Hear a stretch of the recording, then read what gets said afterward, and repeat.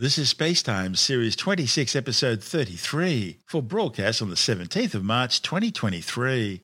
Coming up on Spacetime, a board of inquiry hands down its formal findings into the Vega C rocket failure, the most detailed study yet of a weather phenomenon called a gigantic jet, and how do you tell what the time is when you're on the moon? All that and more coming up on Spacetime. Welcome to Spacetime with Stuart Gary.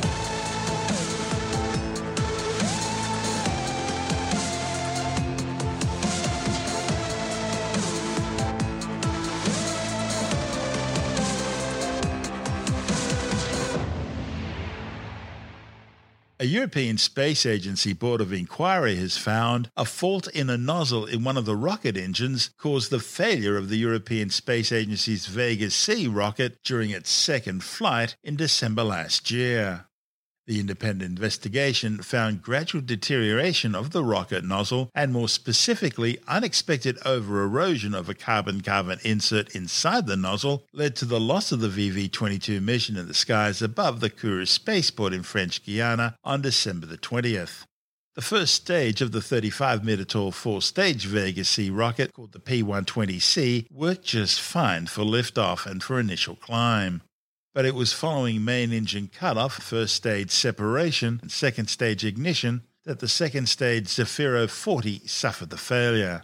The flight was carrying two satellites for Airbus's Pleiades Neo-Earth imaging constellation. The Board of Inquiry found the criteria used to accept the carbon-carbon throat insert was not sufficient to demonstrate flight worthiness. The Commission has therefore concluded that the specific carbon-carbon material can no longer be used for flight. The CC insert on the Zefiro 40 was procured from a Ukrainian company called Avio, and the Commission says its investigators found a flaw in the homogeneity of the material. Avio will put in an immediate alternative solution using another carbon-carbon material which Ariane Group makes, and which is also used on the original Vega C Zefiro 23 and Zefiro 9 nozzles. Arianespace says he would implement the recommendations before targeting another launch of the Vega C, possibly later this year. The Vega C is a newer, more powerful successor to the original Vega launch vehicle, which first took flight in 2012. The Vega C can send 2,300 kilograms into a 700-kilometre high sun-synchronous orbit. That compares to the original Vega, whose launch capacity was 1,500 kilograms of payload. This is Spacetime. Still to come, the most detailed study yet of a weather phenomenon called a gigantic jet, and working out the time on the moon. All that and more still to come on Spacetime.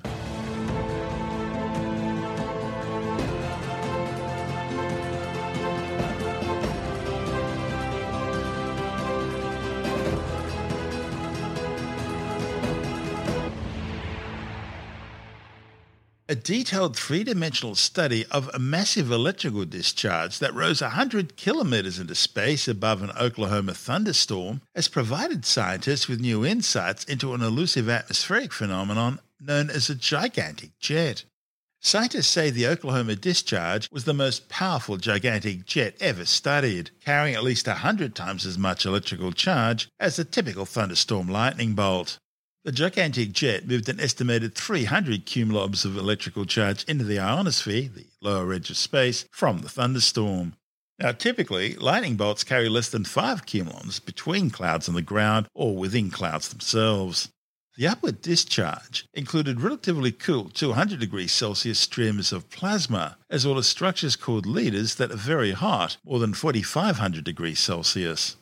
The study's lead author, Levi Boggs from Georgia Tech, says he was able to map the gigantic jet in 3 dimensions, achieving high-quality data. The observations, reported in the journal Science Advances, show very high-frequency sources above the cloud tops, which had not been seen before with this level of detail. Using satellite and radar data, the authors were able to learn where the very hot leader portion of the discharge was located above the cloud. The VHF and optical signals definitely confirmed what researchers had suspected, but not yet proven. Namely, that the VHF radio signals from lightning is emitted by small structures called streamers that are at the very tip of the developing lightning. while the strongest electrical current flows significantly behind this tip in an electrically conducting channel called a leader. The fact that the lightning jet was detected by several systems, including a lightning mapping array and 2 geostationary satellite optical lightning instruments, was a unique event and gives scientists a lot more information on gigantic jets. Gigantic jets have been observed and studied over the past 2 decades, but because there's no specific observation system to look for them, detections have been rare.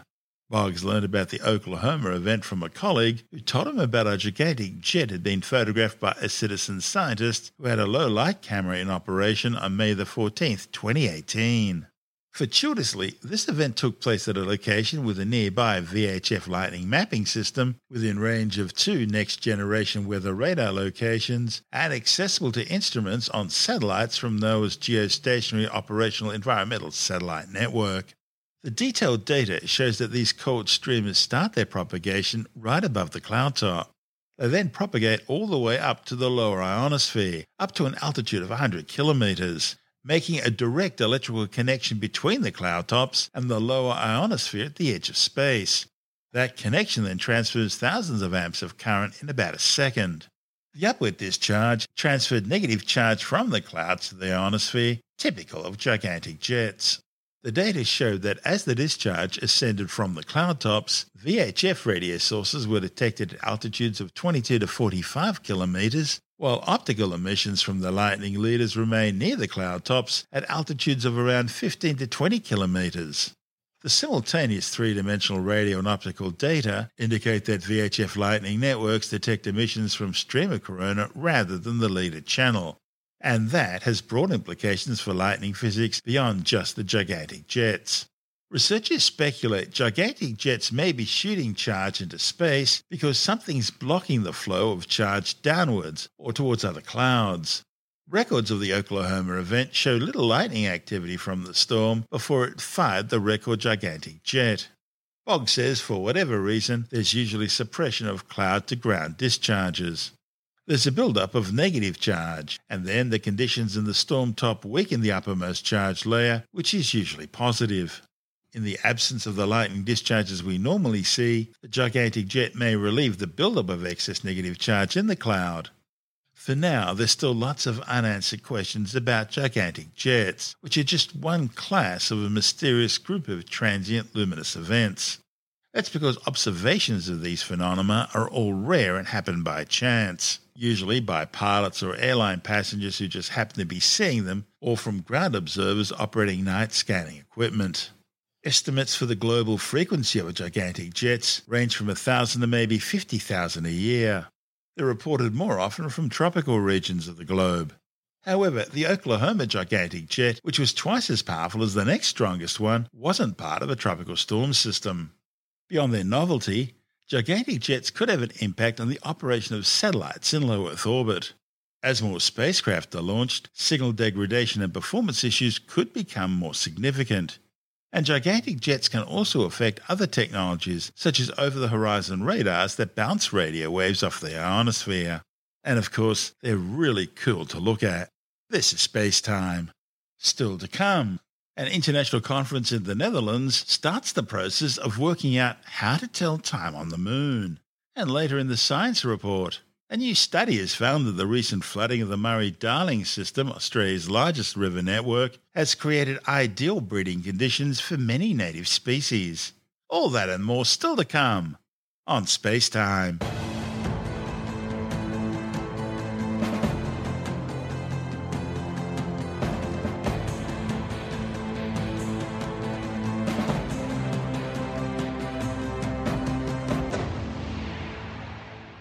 A new era of space exploration is on the rise, with dozens of moon missions planned for the coming decade. Not only will humans return to the lunar surface, this time to stay, but a flotilla of spacecraft and an orbiting lunar space station are also being planned. All that means there'll be dozens of missions operating both on and around the moon, and all of them will need to communicate not just with mission managers, but also with each other in order to fix their positions independently from Earth. And so the European Space Agency has started considering how to keep time on the moon. A meeting in the Netherlands has now established a plan for a common LunarNet architecture. It'll cover lunar communications and navigation services with mutually agreed to standards, protocols, and interface requirements, allowing future lunar missions to work together, conceptually similar to what we did on Earth for the joint use of the GPS and Galileo navigation systems. And timing will be a crucial element, so defining a common internationally accepted lunar reference time will be vital. But how do you do that? I mean, the South Pole on Earth, the Edmondson Station, uses New Zealand Standard Time only because it's the nearest supply base. But that doesn't mean all other countries on Antarctica are using it. And if there's no real agreement on how to tell the time at 90 degrees south on Earth, how are we going to tell time on the Moon? Up until now, each new Moon mission has operated on its own timescale, exported from Earth, with deep space antennas used to keep onboard chronometers synchronized with terrestrial time. However, this way of working won't be sustainable in the future lunar environment. Once complete, the Lunar Gateway space station and a base near the lunar South Pole will be open to astronauts, resupplied by regular Artemis launches. Meanwhile, there'll be numerous unmanned spacecraft also in orbit and on the ground, and each will be on its own mission, often interacting with others, sometimes performing joint observations or carrying out rendezvous operations. ESA is already developing its Moonlight program for lunar communications and navigation, while NASA will provide its own lunar communications relay and navigation system. But to maximize interoperability between these two systems, they'll need to employ the same timescale, along with the many manned and unmanned missions they support. Interoperability of time and geodesic reference frames has been successfully achieved on Earth for global navigation satellite systems like Galileo and GPS, which reference UTC or Greenwich Mean Time. It's this system which allows your smartphone to compute your exact position down to a metre or better. But stable timekeeping on the Moon will throw up its own unique challenges, such as taking into account the fact that time passes at a different rate on the Moon due to the Moon's specific gravity and velocity effects. Clocks on the Moon will run faster than their terrestrial equivalents, gaining around 56 microseconds or millionths of a second per day. And their exact rate depends on their position on the Moon, ticking differently on the lunar surface compared to orbit.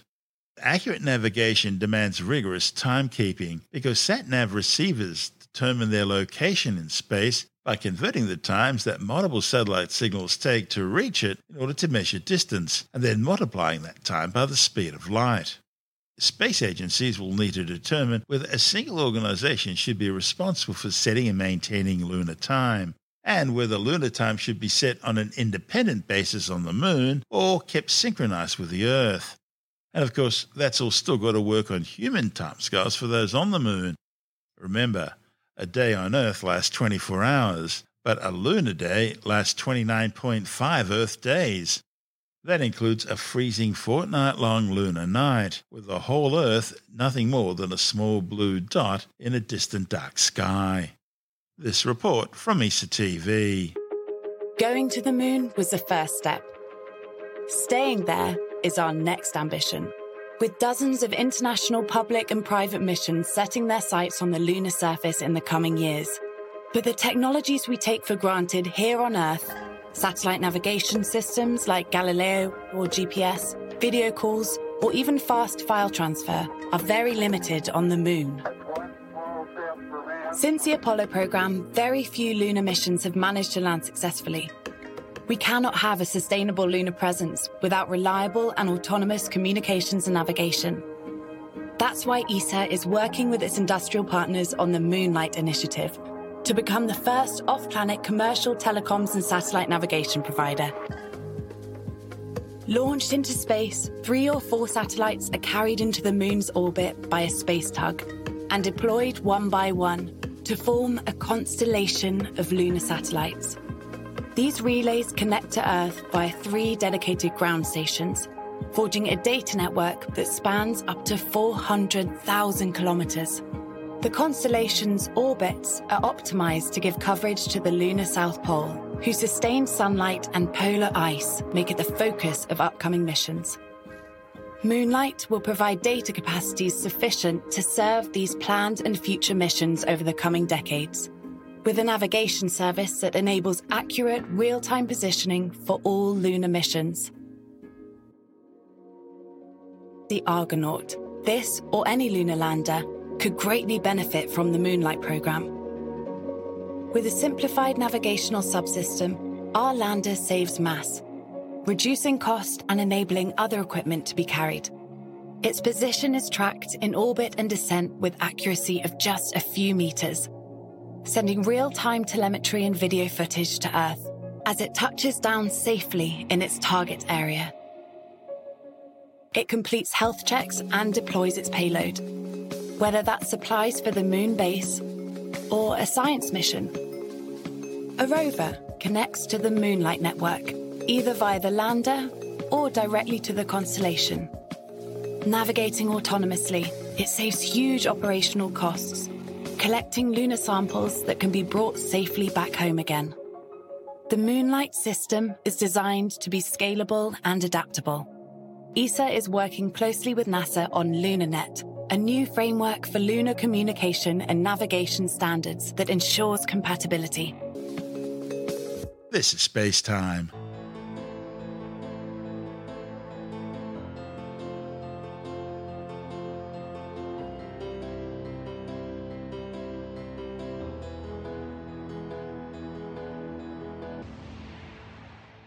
And time now to take another brief look at some of the other stories making news in science this week with the Science Report. A new study warns that a history of child abuse could be linked with altered brain function in adults. The findings, reported in the Journal of the American Medical Association, are based on data from 768 kids in Sydney.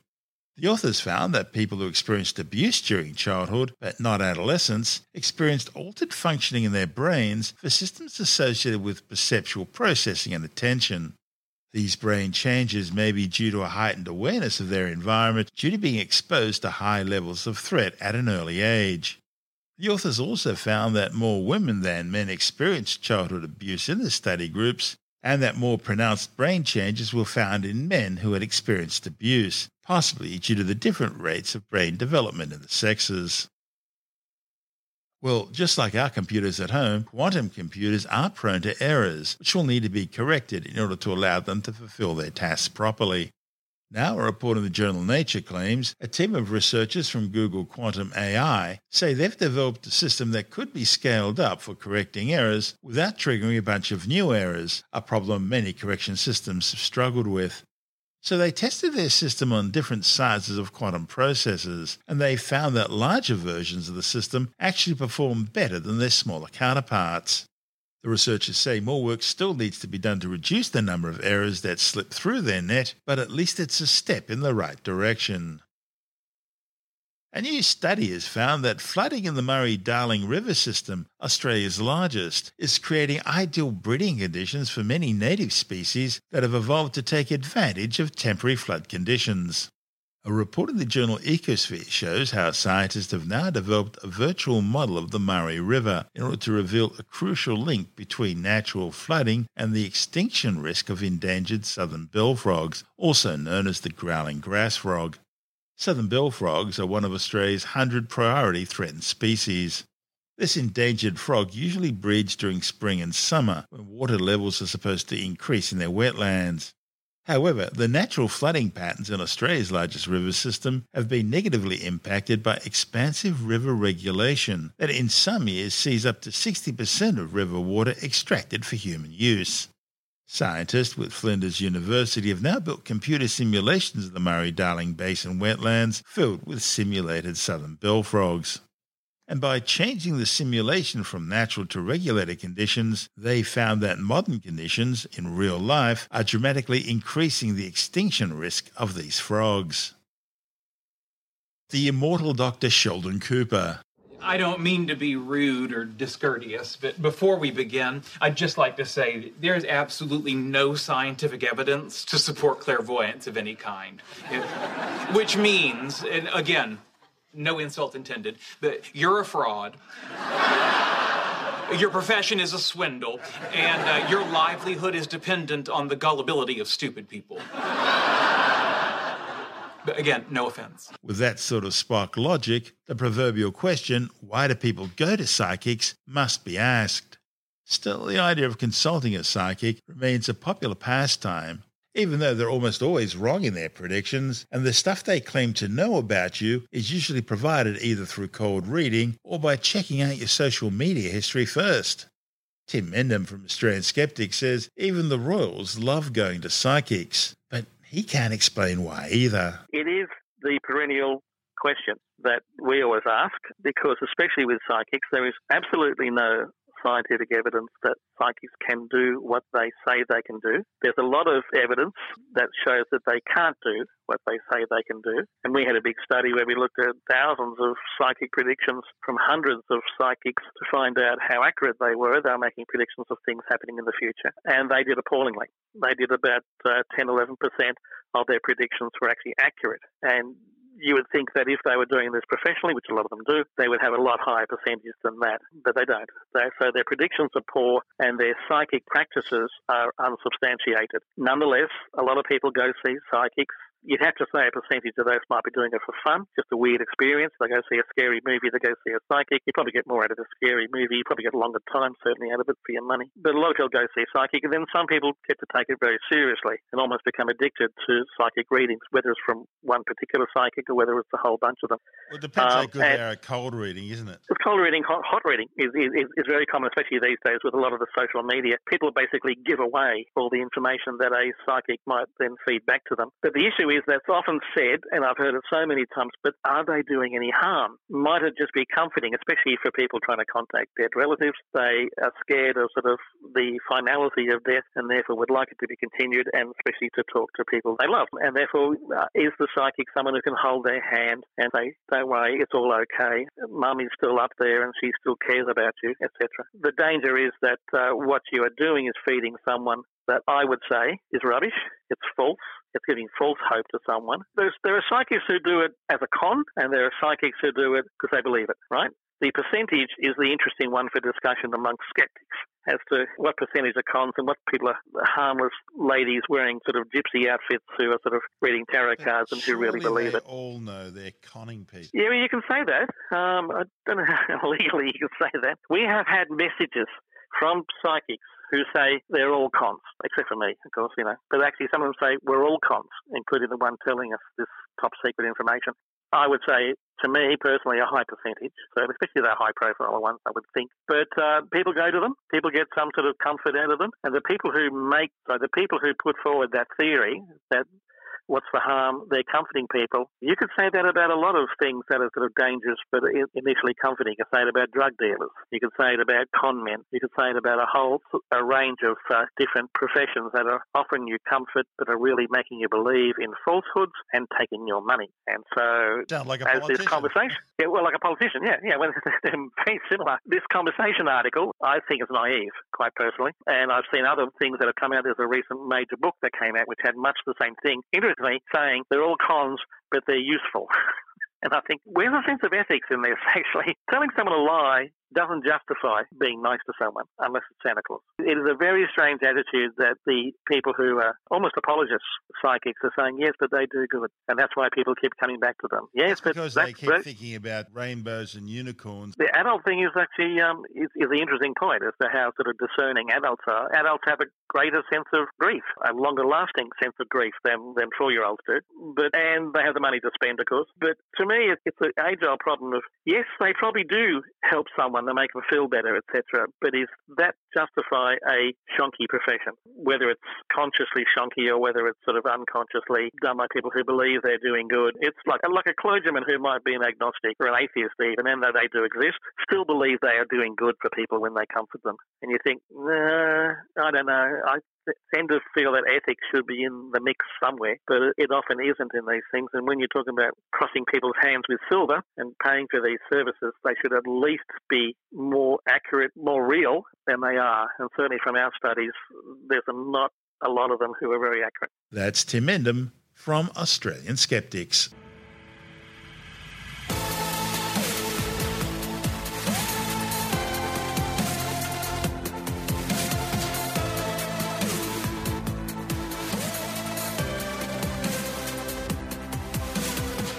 that's the show for now.